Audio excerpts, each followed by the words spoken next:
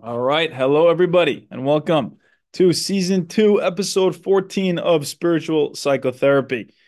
So I just want to thank all of you as usual, because I just feel so grateful that I have this opportunity to sit with you guys in this space, number one, and number two, just to be on the same journey together.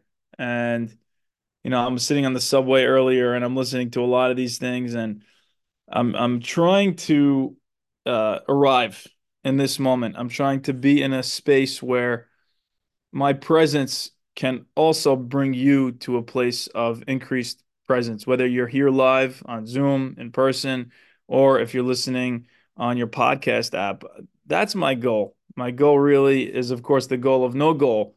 But at the same time, paradoxically, somehow, for me to be as present as possible and for you also to kind of have the contagion of that presence. And that's my hope. I don't even want to teach you anything. I just want to spend some time together. And let's enjoy whatever I, for some reason, put down here on this screen. So the first thing that I'd like to do is I'd like to start with a guided meditation. More of just, you can feel free to interrupt and we can definitely expound upon it, but it really is a beautiful guided meditation by Sri H.W. L. Poonja. I think this is a more contemporary Zen master. And the name of the meditation is You Are Peace. So here it goes. If there is peace in your mind, you will find peace with everybody. If your mind is agitated, you will find agitation everywhere. So, first, find peace within, and you will see this inner peace reflected everywhere else. You are this peace. It is all your desires that you see when you think, but when your mind is quiet without desire, you are complete and as wonderful as you have always been. You have to simply become aware of the movement of the mind, which begins its endless trouble. So I'll pause there for a second. I think the main point of a lot of this is that your perspective is what colors all of your reality. And for all intents and purposes, for you, that is reality. So when your mind is agitated, that will be your reality. When your mind is at peace, that will be your reality. Reality starts with me here. That's what I need to keep reminding myself. And as I speak to you, I can try to dissolve some of this boundary of feeling like there's a separation and a separate self. And like we always talk about from the Diamond Sutra, that there are no separate lifetimes, that really it's all oneness from that really clear perspective. So when we realize that, we can speak to each other as if we're speaking to ourselves. So, it's hard to even speak when you kind of are just sitting with that and realizing that. But what this meditation is trying to bring us to our attention is that reality happens from where you're sitting. And the more you can remind yourself of that, the more you can create your reality. And it's not something to do with too much effort. It's kind of something to allow. And we'll see how that works a little bit moving forward. If you see the illusion, you are enlightened. But if you think that you are enlightened, you are in the illusion. The one who follows the thought is also a thought. The one who follows the thought is in thought. When you know that both are thoughts, you are home. So you are not at home, you are home. So what this is trying to say, I think, this is an amazing line, right? If you see the illusion in that moment, you're already enlightened. But if you start to think to yourself that you are enlightened, you're back in the illusion. So it's a double-edged sword. It's being aware without thinking about yourself as small self who is aware. It's just the pure awareness. And then thought will follow thought. And once you realize I'm not supposed to be identifying with those thoughts, that's when you're kind of getting it. And it's not that you feel that you're at home, but you become that home. You become the home of all of it. Then thoughts just arise. Whatever comes, let it come. What stays, let it stay. What goes, let it go. You remain as that unmoved and unconcerned being. This is the highest understanding. That ocean of eternal peace is you. Your nature is to keep quiet. You came from silence and you have to return to silence. The reason we suffer is that we seek peace elsewhere and we do not experience that we are peace incarnate itself. So stop. Stop everything. Then you will realize that you are the freedom you have been searching for. When the mind is quiet, all is self. When the mind moves, the world arises. So be still. Throw away everything and be free. Reality is everywhere, and to find it, you must first disappear. All that you are attached to, all that you love, all that you know, someday will be gone. Knowing this, and that the world is your mind, which you create, plan, and suffer from, is known as discrimination. Discriminate between the real and the unreal. The known is unreal and will come and go. So stay with the unknown, the unchanging, the truth. Actually, the only truth is to keep quiet and see what happens from there. When I feel ill-tempered, when I feel sad, when I feel distant, it's just something that is happening. When I don't compare it to the past and project it into the future, then it's just something that is happening now. I really love this because it takes away so much of the power of all of these transient emotions and thoughts. So when you just are curious towards this moment's feelings and emotions and thoughts, and you stop comparing it to feelings and thoughts and emotions of the past, and you stop projecting it into the future, and you stop giving this depression some kind of absoluteness into the future that it's going to determine the way that your life is going to be. When you stop doing that, you allow for just what's happening now. And that's just a movement of energy. It's a pattern of energy. It's nothing more than that. And that really takes away from all of that violent power that sometimes we feel our emotions have.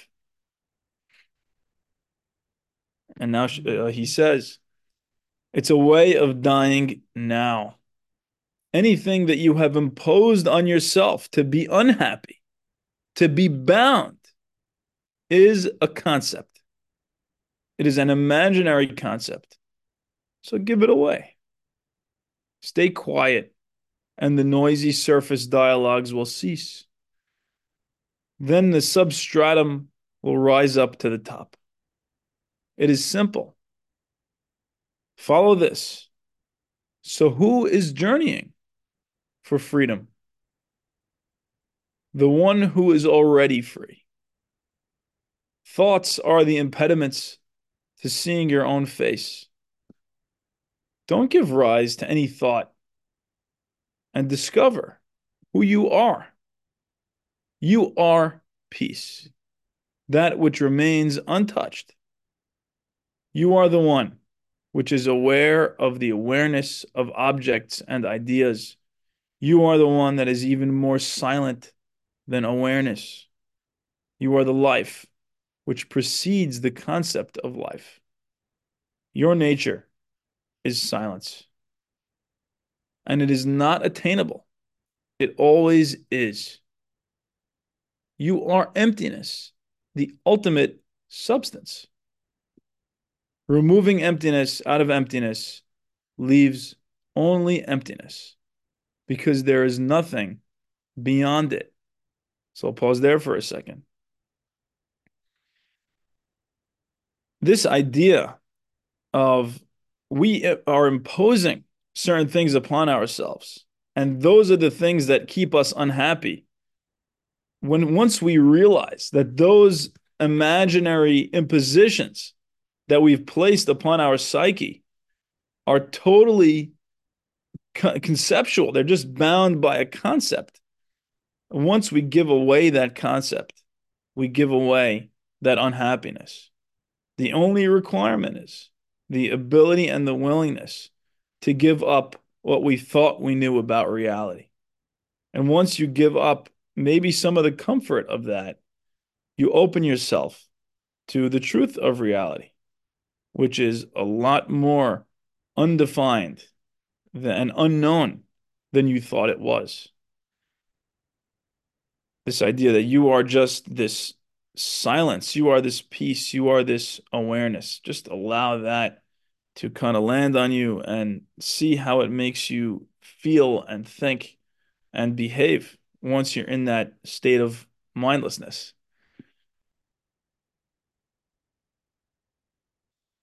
So he continues, removing emptiness out of emptiness leaves only emptiness because there is nothing beyond it. Emptiness is between is and is not, and nothing is out of this emptiness. So it is the fullness. To be free, you need the firm conviction that you are this substratum, this peace, this emptiness. The death of desire happens in satsang, but this is the death of the mind only. So do not fear. Persist, persevere, stay present, and let your mind die. Stay present and overcome this death. Don't give your mind any more company. Don't be a coward.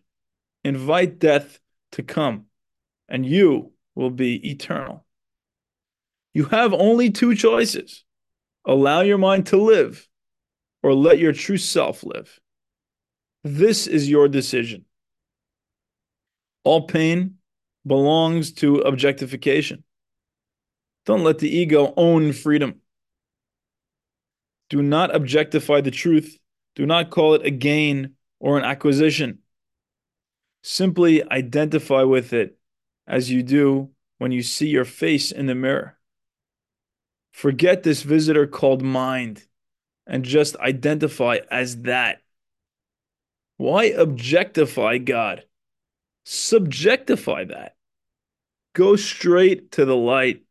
Immediately jump into it. And don't write an article about it on the way. Keep quiet. Entertain no doubt. Raise no desire. Remove all objects and remain as that. So that's the end of the meditation.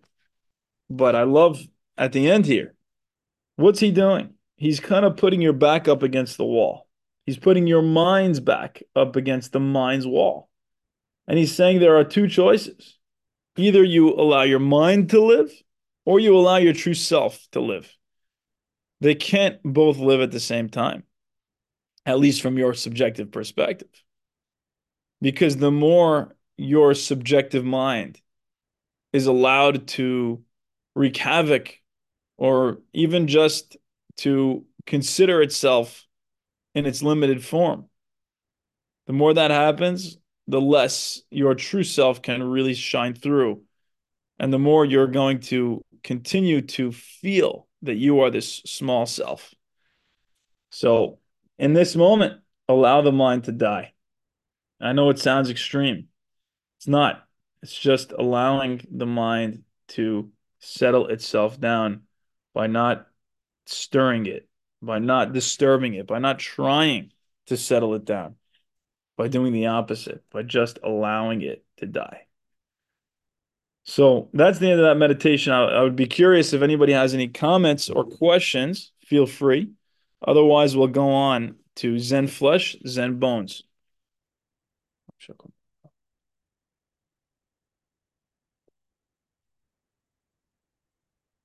Okay. I'm sorry. You mentioned a state called Sassataria, something to that effect.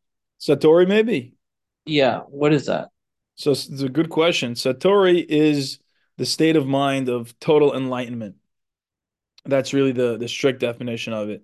So Nirvana really is like the total enlightenment. Satori is the first sudden moment of enlightenment. So Satori is maybe a good feeling that happens with that opening to enlightenment. Great question. All right. Without any further ado, unless you guys have more questions, we can go on to Zen Flesh, Zen Bones. So if you remember last week, we quoted some Zen stories, and all of those are from this book by Paul Reps. He just compiled a bunch of different Zen stories in this book. And if you're wondering what's the reason that it's called Zen Flesh, Zen Bones, let's read the first story of the book. It goes like this. The first Zen patriarch, Bodhidharma, brought Zen to China from India in the 6th century. According to his biography, recorded in the year 1004 by the Chinese teacher Dogen, after 9 years in China, Bodhidharma wished to go home and gathered his disciples about him to test their apperception. Dofuku said, in my opinion, truth is beyond affirmation or negation, for this is the way it moves. Bodhidharma replied, you have my skin. The nun Soji said, in my view, it is like Ananda's sight of the Buddha land, seen once and forever. Bodhidharma answered, you have my flesh.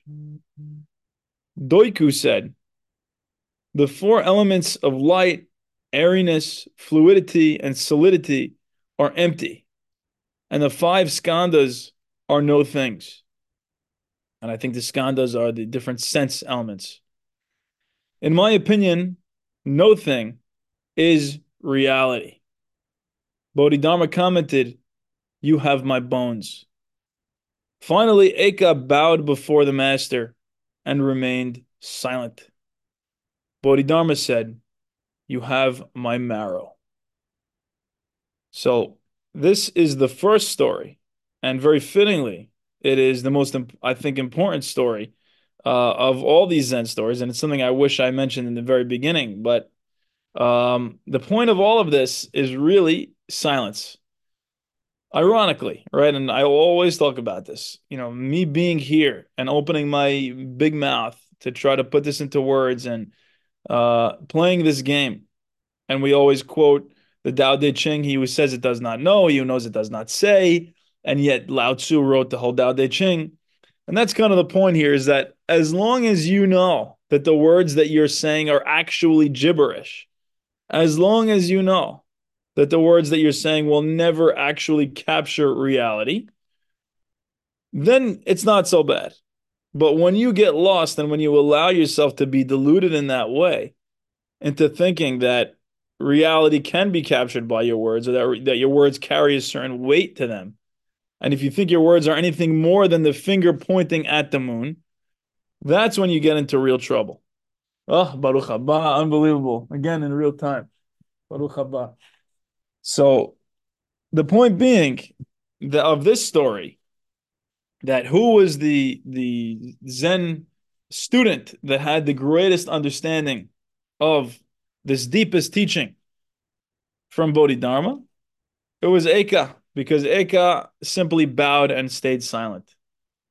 And that is a perfect representation of an understanding of true Zen, because there's really nothing that can really be captured, and everything in our reality is not as it seems, because like we always say, We're using the sword of the mind to cut reality.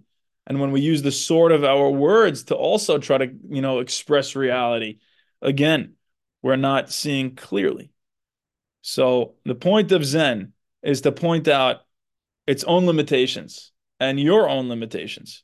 So already from the get-go, even though we're going to be writing a whole book here, says Paul Reps, this first story really captures all of it because there is nothing to capture, because there is nothing to really put into words. But in a way, we need this psychotherapy.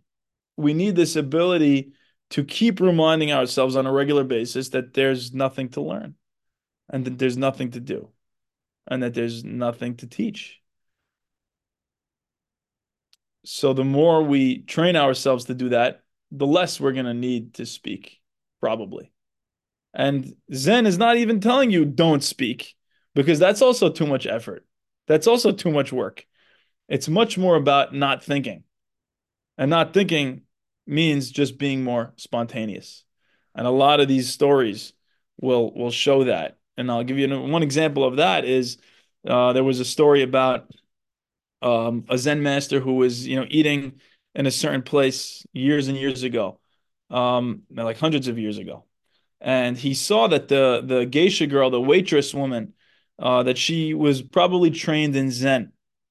And so he immediately, when she came to the table, he wanted to test her. So he picked up one of the steaming hot coals, the flaming hot coals, and he handed it to the woman to see how she would react. Immediately, she extended the sleeves of her kimono and she held the coal on the kimono until she left the room and then threw it in the sink. That was her way of showing him, oh no, yeah, you can't phase me. I'll be spontaneous. So then she goes back in the room to test him. She picks up a coal, a steaming hot coal on fire, and she hands it to him. Immediately, he produces a cigarette, lights it on fire from the coal, and says, thank you, that's just what I needed. So the point of Zen is not about being some kind of ultra sadiq. It's not about being some kind of ultra amazing human being. It's a lot more about just being fully present and fully spontaneous and fully natural in the way that we behave and the way we speak, not being neurotic about it. But again, that doesn't mean to be amoral or immoral. It means just to naturally flow with what's coming up. So Paul Reps, and by the way, a lot of the Zen masters, for that reason, you'll see that in one moment somebody will say something, they get very immediately angry, all of a sudden. And that's just because that's what naturally came up. But then they don't hold on to it.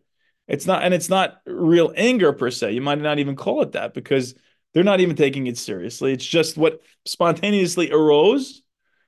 And then they just immediately, a second later, they're totally good and they're totally normal.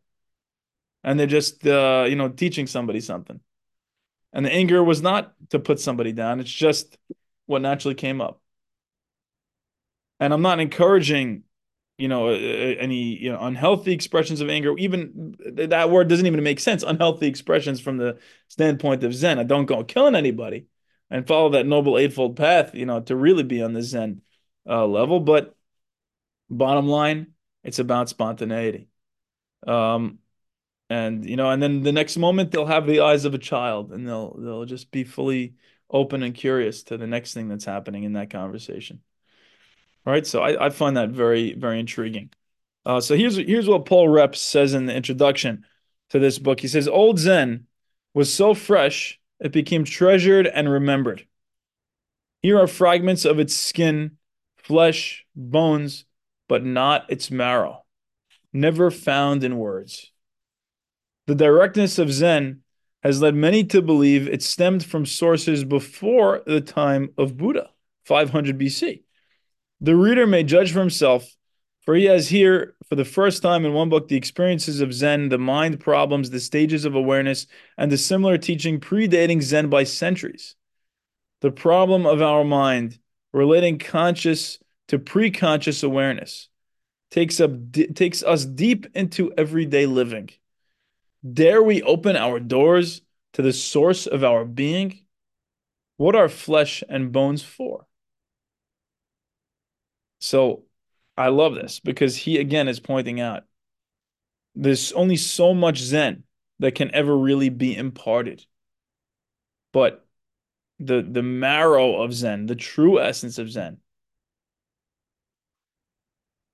cannot be. And it's funny because it reminds me exactly of Sitrei Torah, right? You'll read Hanambam talks about the secrets of Torah and Maaseh Merkava, the first chapter of Yehezkel, talking about these mystical visions. And Hachamim say, well, you're not allowed to learn about Maaseh Bereshit with two people, and you're not allowed to learn about Arayot with one person. Sorry, you're not allowed to learn about Arayot with two people at once. You're not allowed to learn about uh, sorry, with maybe three people. You're not allowed to learn about Arayot with sorry, Maaseh Bereshit with two people, and you're not even allowed to learn Maaseh Merkava with one person. Instead, it has to be a Hacham Mevin Medato, somebody who's already smart enough to understand on his own. And what can you give him? You could give him like Rashi Perakim. You could give him the little highlights of this deepest teaching. But unless he already understands on his own, it's not that you're not allowed to teach him. It's that you're not going to even be able to teach him the Sitrei Torah, the secrets of the Torah, because the nature of it is something you have to arrive on your own. You have to arrive at all this wisdom just by direct experience of Hashem. I think that is exactly the same as this idea of Zen flesh, Zen bones, that the marrow is like Ma'aseh Merkava. It's not something that can ever be put into words. It's something that needs to be experienced directly. And that's something that we can appreciate as we continue to learn about what is this game that is Zen. All right. So any questions or comments before we move on? We'll do some stories. All good? Baruch Hashem. All right. So the first one we've done, but I just because there's some new faces. So Ilker, this is for you. This is a fun one. I know some of you are probably familiar with it, but I really, really like this one. It's called "The Moon Cannot Be Stolen." Ryokan, a Zen master, lived the simplest kind of life in a little hut at the foot of a mountain. One evening, a thief visited the hut only to discover there was nothing in it to steal. Ryokan returned and caught him. You may have come a long way to visit me, he told the prowler, and you should not return empty-handed. Please, take my clothes as a gift. The thief was bewildered. He took the clothes and slunk away. Ryokan sat naked, watching the moon. Poor fellow, he mused. I wish I could give him this beautiful moon. So, amazingly, right, this thief comes to steal something from this Zen master's house, but of course, he's got nothing in it. And the thief is probably, pretty disheartened by this. Ryokan sees that and says as much and says, take my clothes. That's all right. And he's sitting there naked and he's looking at the moon and he realized something he already knew. This is all that is. Just this moment, just this moon, not the whole storyline beforehand, not the projected storyline afterwards. Just this moment, just this moon.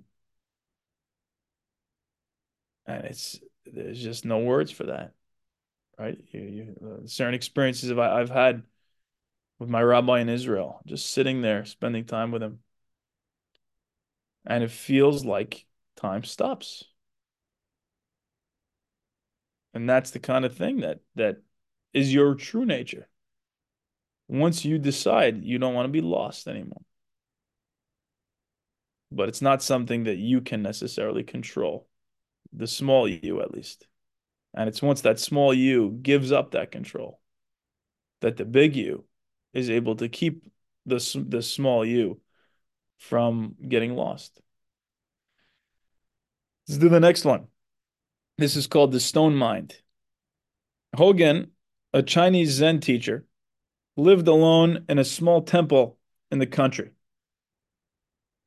One day, four traveling monks appeared and asked if they might make a fire in his yard to warm themselves. While they were building the fire, Hogan heard them arguing about subjectivity and objectivity. He joined them and said, "There is a big stone.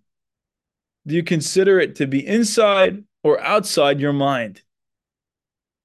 One of the monks replied, "From the Buddhist viewpoint, everything is an objectification of mind.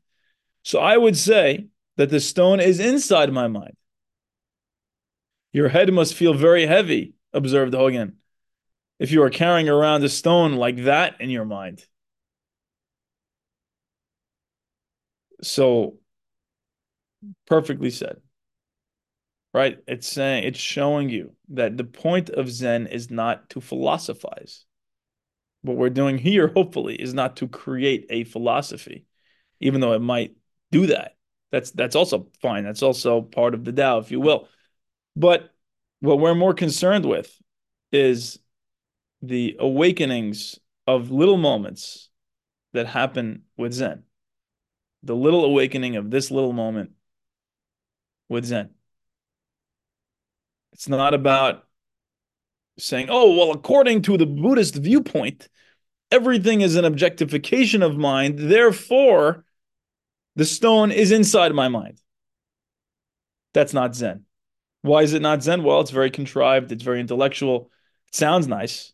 And it's true on a certain experiential perspective. But when you put it into words and you say it absolutely, you just stole Zen. You took it away. That's not Zen no more, right? And the master's saying your head must feel very heavy carrying around a big stone like that. That's exactly it. All right. So similarly, I know there's Alan Watts brings down a story of um, a Zen student talking to his master, saying to the master, "Isn't it amazing that the mountains are like the face of the Buddha and the rivers are like another part of this Buddha nature?"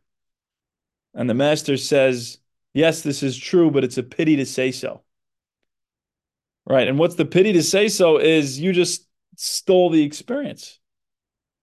Right. So it's like you're walking onto this beautiful vista. And instead of just being able to appreciate the vista in silence, it becomes, wow, amazing, unbelievable. And sometimes that's natural and spontaneous, but sometimes it feels a little bit forced. Sometimes it comes from a discomfort with the silence. Sometimes it's just coming to fill in. But if you can just allow the wonder of that silent moment, it might be even more beautiful. That's actually feedback I've gotten from close friends of mine. Is when you encounter something beautiful, don't steal away the experience by saying wow or amazing. Just experience it. And that's very well received. I like that a lot. Um, the next one is called temper.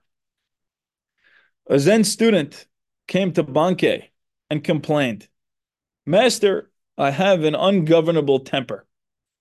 How can I cure it?" "You have something very strange," replied Bankei. "Let me see what you have."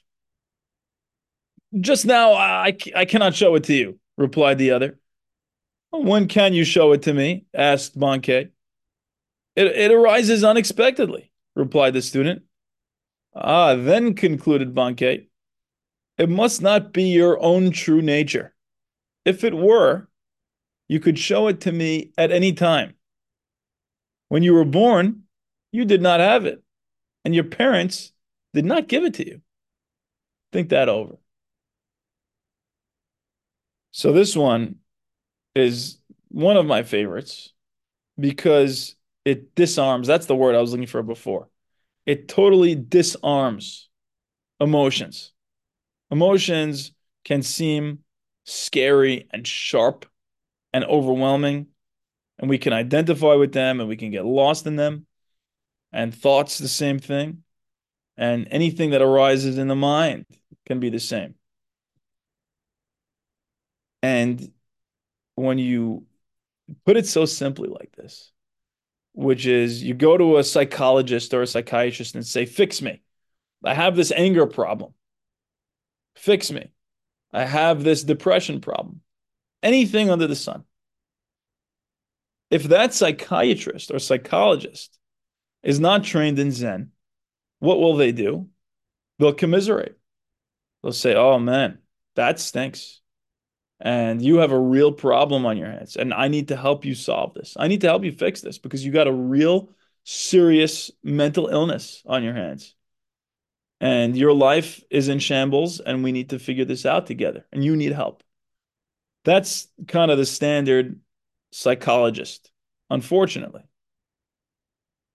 But somebody trained in Zen, and it's something I really, really try to do when I can, because it's impossible to totally avoid that other thing, given certain circumstances.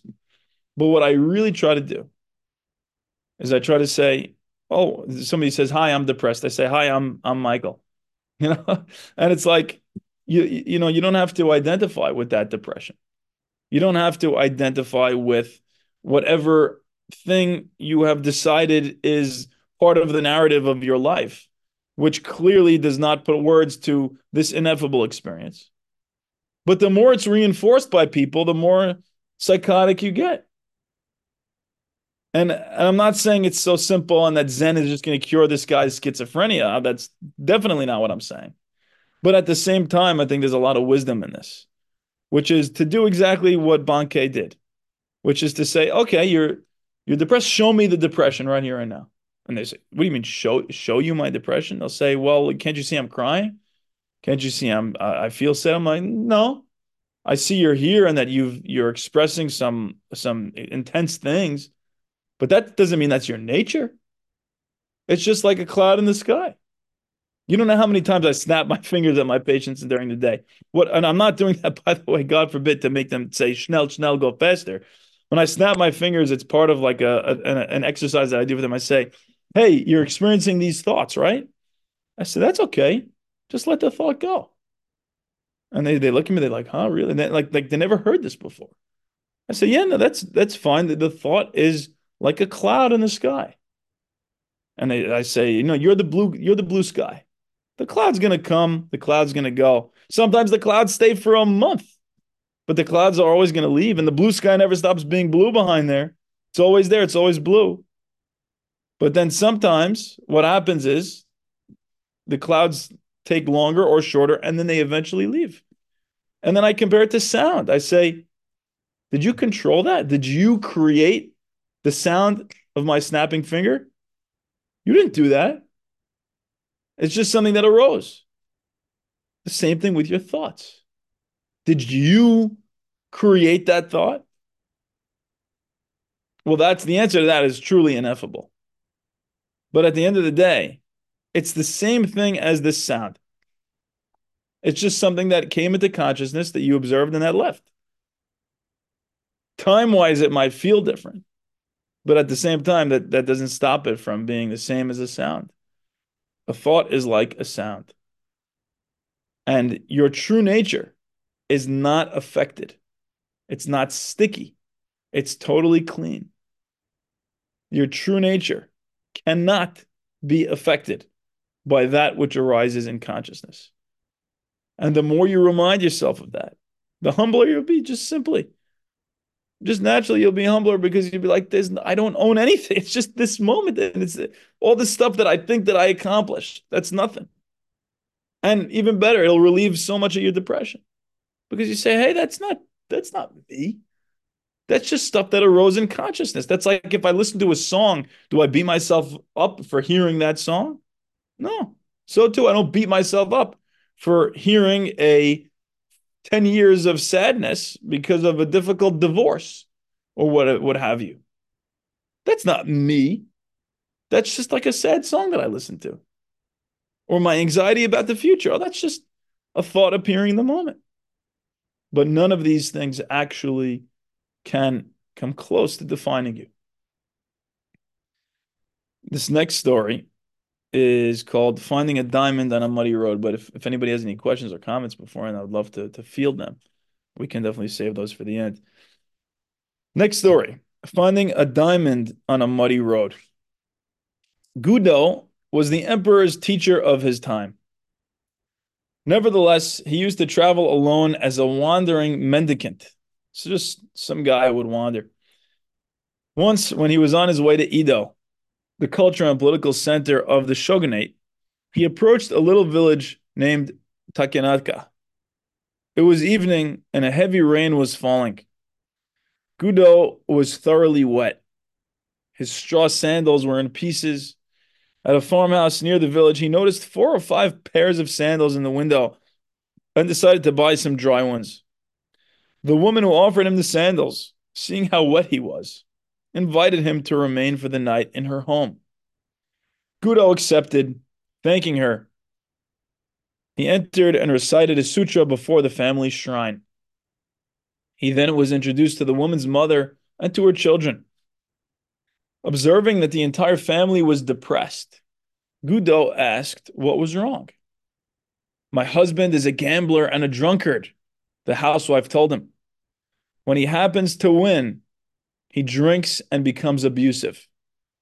When he loses, he borrows money from others. Sometimes, when he becomes thoroughly drunk, he does not come home at all. What can I do? I will help him, said Gudo. Here is some money. Get me a gallon of fine wine and something good to eat. Then you may retire. I will meditate before the shrine.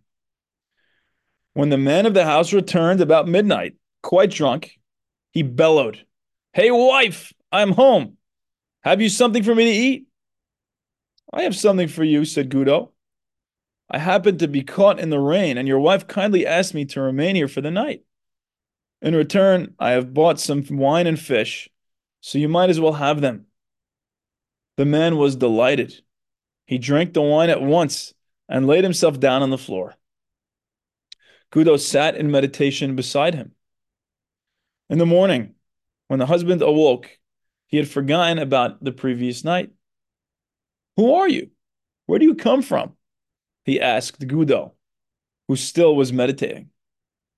I am Gudo of Kyoto, and I am going on to Edo, replied the Zen master. The man was utterly ashamed. He apologized profusely to the teacher of his emperor. Gudo smiled. Everything in this life is impermanent, he explained. Life is very brief. If you keep on gambling and drinking, you'll have no time left to accomplish anything else. And you will cause your family to suffer too. The perception of the husband awoke as if from a dream. You are right, he declared. How can I ever repay you for this wonderful teaching?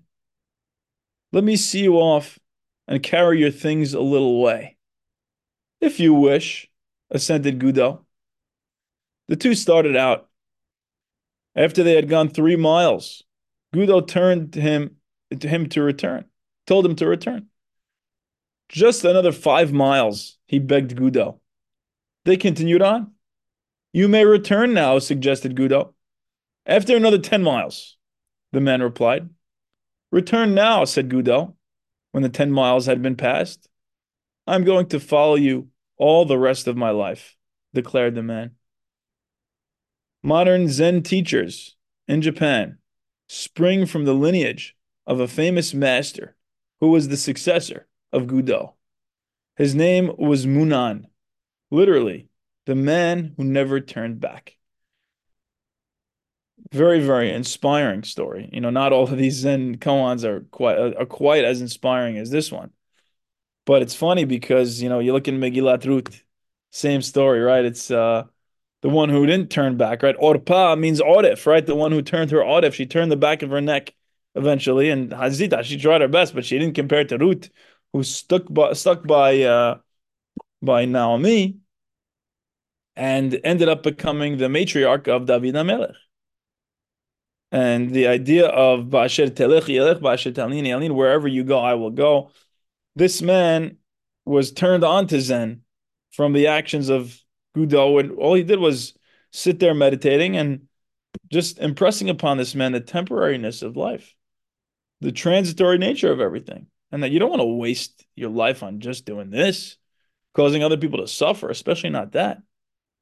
And the man was so inspired by this. And who else does it remind me of? It reminds me of Resh Lakish, right? We know Resh Lakish was a vagabond. He was a criminal until the Bio Hanan, his eventual Havruta, spotted him, and they hit it off from there. I wish I knew more of the details, but I think he basically told him, if you learn Torah with me, then you can have my money or whatever it is, or then you can marry my sister. That's what it was. He says you can marry my sister if you just learn some Torah with me. And he ends up marrying his sister, but he also becomes his Havruta and a big rabbi.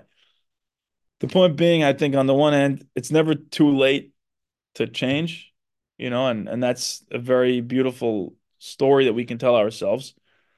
But at the same time, it is something that can happen pretty immediately. All it takes is the right circumstances. And I find myself quoting this book to a lot of people. It's called How to Change. My brother actually gave it to me one time. Um, I read part of it, and it was just remarkable. What's the psychology of how to change? Is the narrative that you tell yourself really is quite important, where people who end up changing notice that something happened, that before that event, they had a certain narrative. And then after that event, they said, I'm no longer that person. I'm not that guy anymore. I'm not that girl anymore.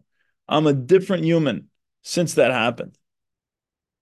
And it's that narrative shift that very often spurs people to change. So this is in balance to what we were saying earlier. We were saying earlier that their narratives don't need to be taken so seriously. They can be like a sound or a song or whatever it is. They don't have to cloud your consciousness.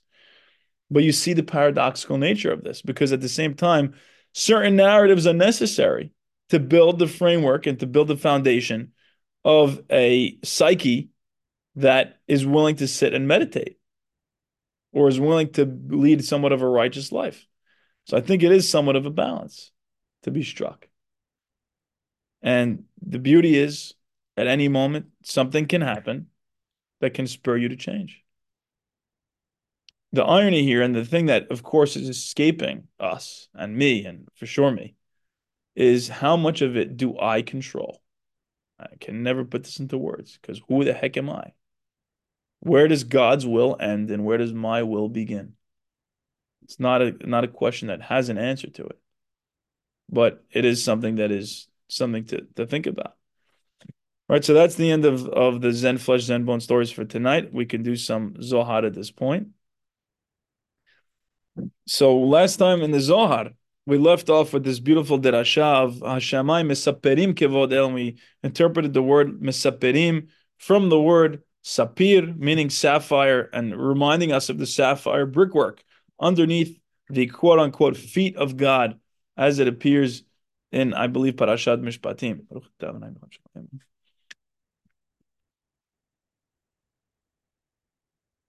So we continue on here, and we left off last time with this idea of who are the people that are going to have this experience? Are the masters of the covenant, those who have not abused their Brit Milah. And we said this is not about judgment or shame or any of that. It's really just about naturally the energy that goes into sexual desire. If you allow that to become an addiction or something that you're always, the episode of Seinfeld where George is celibate for a couple episodes or an episode because his girlfriend is not able to have sex, and George becomes like this super genius because he unlocked this energy for his intellect. Well, it's in a funny way, it's kind of the same thing where if you redirect all that sexual energy towards spirituality, and that doesn't mean you can't have a wife and can't have sex, but it does mean that if you allow that to become your be all end all goal, and it's not in the framework of something bigger and more holy in a sense, or just more important than just sex, then you open yourself up now to allowing that energy to be channeled, I think, into a lot more and sublimated into a lot more amazing pursuits. And again, I'm not trying to, shame anybody for any sexual things that they've done, but I think it's just a natural consequence of unlocking this energy for a lot of other purposes. So now we're going to go on a little bit of a tangent about, and it's a very interesting tangent, I think, about this idea.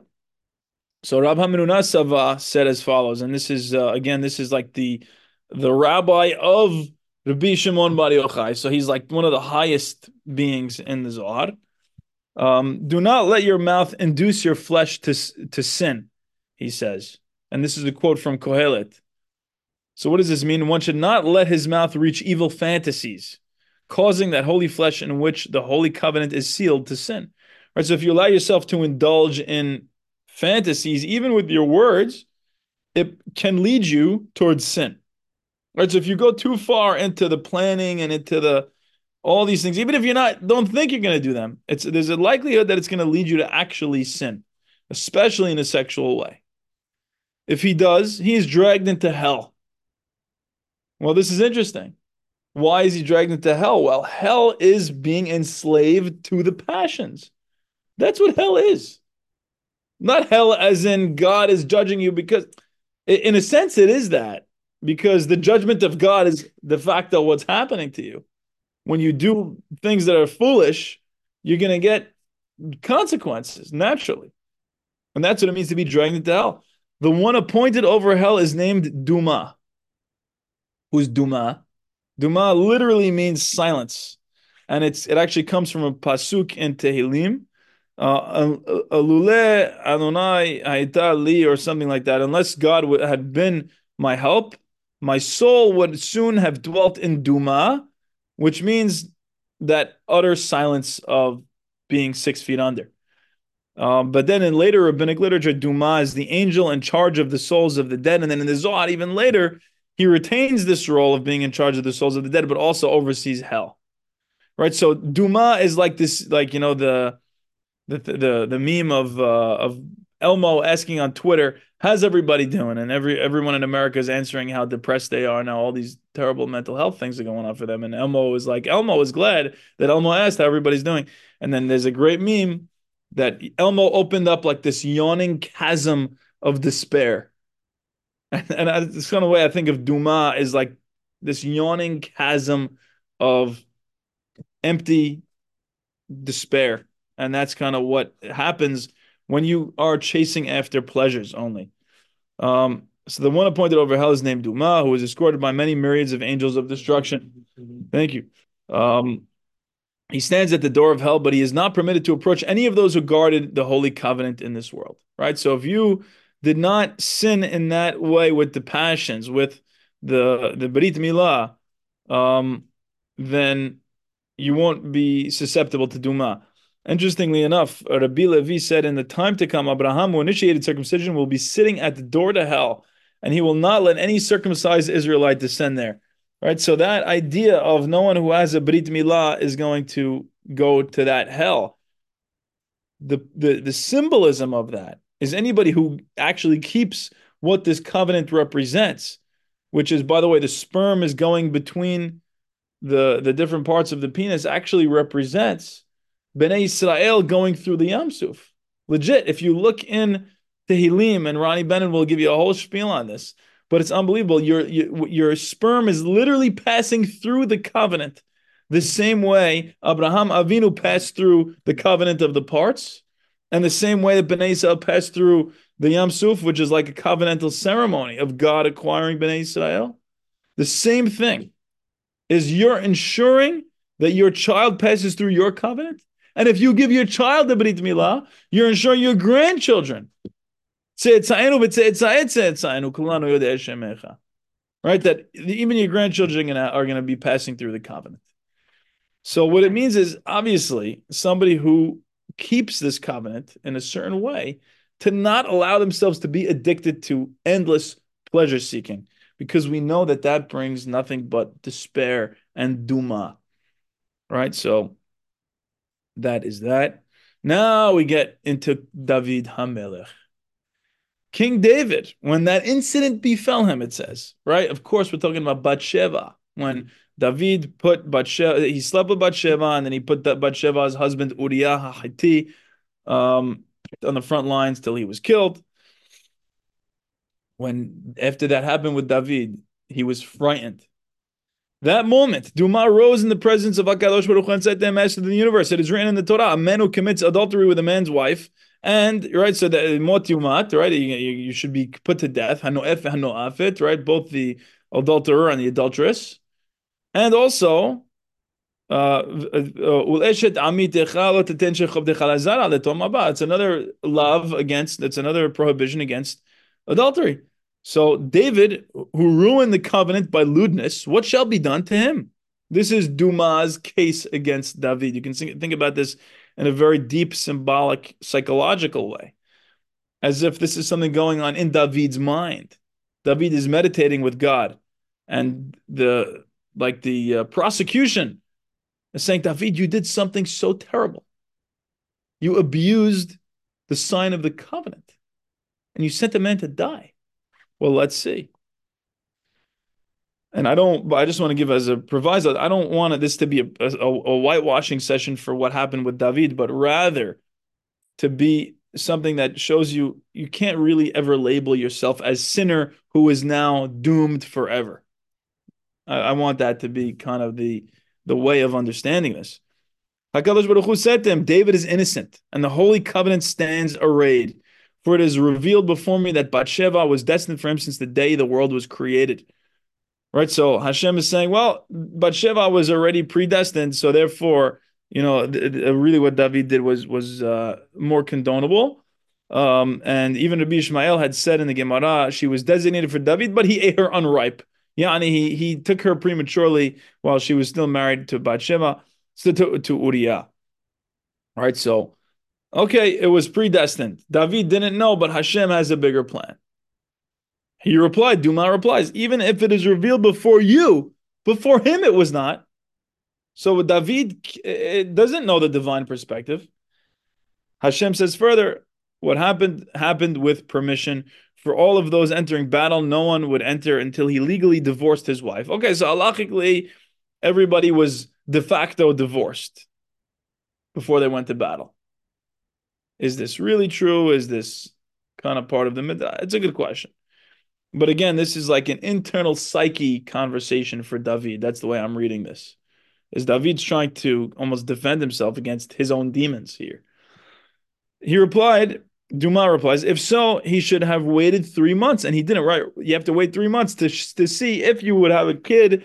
After 3 months from now, it's for sure yours. But if you would have had a kid before that, and you didn't wait the 3 months, it might have been Uriah's kid. So this is where Duma is trying to get David. He said, concerning which case was that rule established, where we feared she might be pregnant. Hashem is saying, no, this is only if we are actually afraid that she might be pregnant. But it is revealed before me that Uriah never approached her, for look, my name is sealed within him as evidence. It is spelled both Uriah and Uriyahu. And you see how much Hashem's name is in his name, Uriyahu. And because Hashem's name is evident in Uriah's name, that shows you that really he actually never was with her, and he didn't get her pregnant.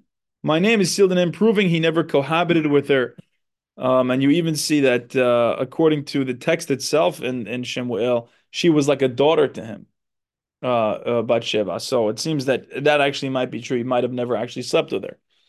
He replied, Master of the universe, as I already said, even if before you it is revealed that Uriah did not lie with her, was it revealed to him, to David? He should have waited 3 months for her.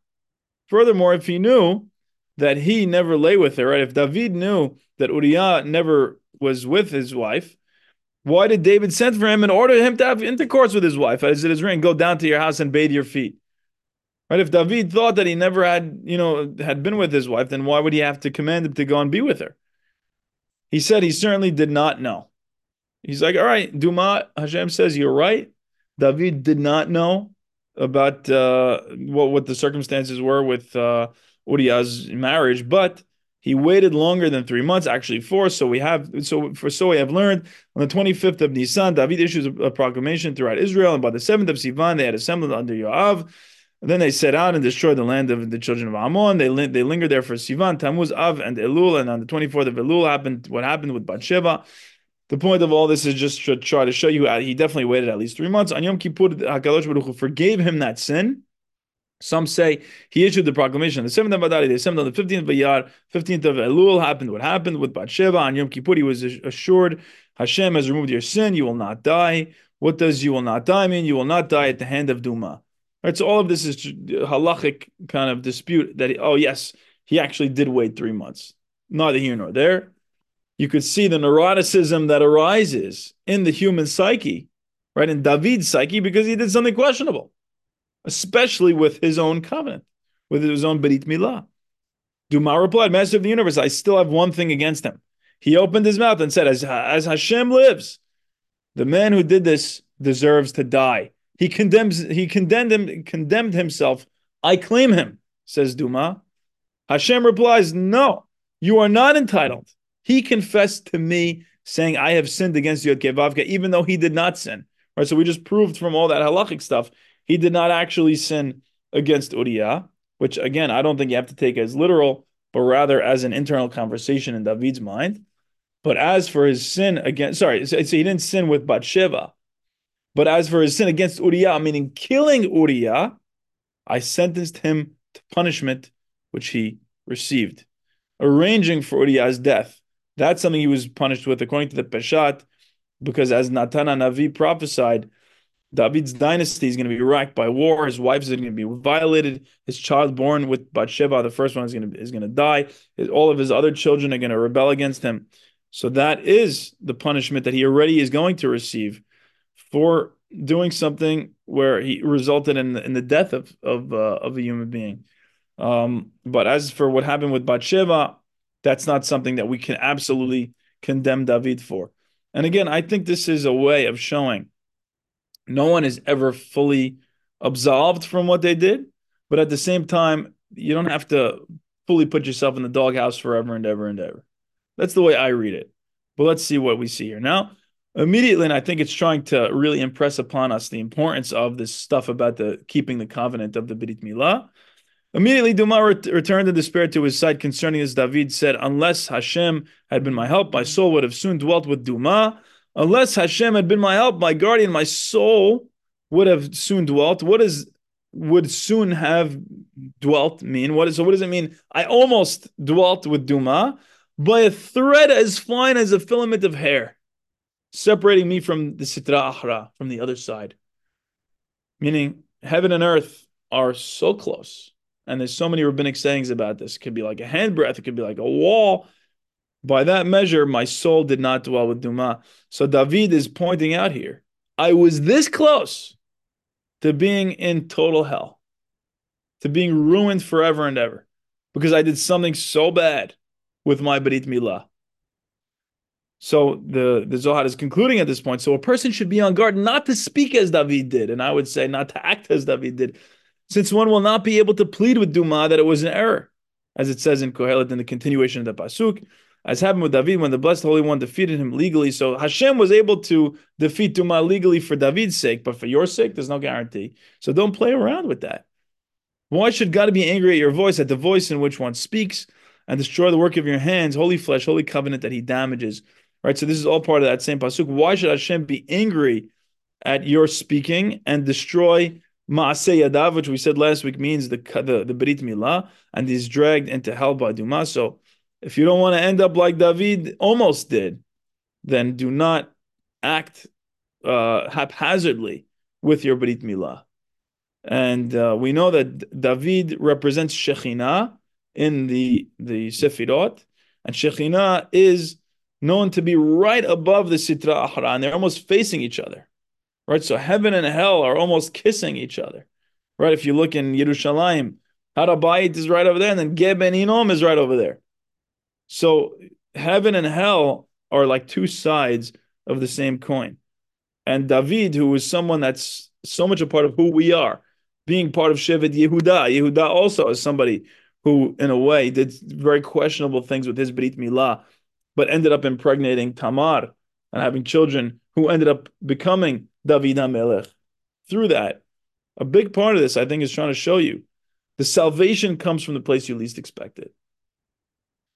The heavenly connection, the deepest, most unbelievable revolution in your connection with God may just come from the least expected place, may even come from borderline sinful relationships, which it did in the case of David, it did in the case of maybe Yehuda. And I think this gives us a lot of hope because it says no matter what you've done, God is always saying maybe. God, you're thinking to yourself, is this going to be good? Is this going to be bad? God's saying maybe. Is the result of this terrible thing that I did or this very good thing going to be good or bad? I don't know. We'll find out. And the point is, Hashem is keeping everything temporary. Everything's turning over. There's no absolutes here. And the more we remind ourselves, all right, let me try to act in a good way. But even if I've failed, it's not, I'm going to suffer, but it's not the end of the road. And there's always hope. So just to bring everything full circle, similar to the story about Munan and his teacher, um, Gudo, right? A person can, they say, yesh koneh olamo b'sha'ahat. Person can acquire his share in this world or in the next world in 1 hour or in one small turn, right? That is priceless. And that's part of the temporariness of life. Even if you've been telling yourself a story of I'm a sinner, I'm a sinner, I'm a sinner, you can let that go and stop identifying as sinner and just identify as pure, empty awareness. Baruch Adonai le'olam amen ve'amen. Thank you so much for coming, guys. As always, um, yeah, this is where it's at. Good stuff, my friends. Good. Thank you for coming. Elker, I hope you enjoyed, my friend. Thank you. Good night. Yeah, it was great. Thank you so much. We got to talk more, Elker. And good. Thank you very much, guys. We'll catch up soon. You let me know if any feedback, comments, questions. I'm always open. Thank you very much. I love it, man. Peace and love. See you soon. Bye. Mark.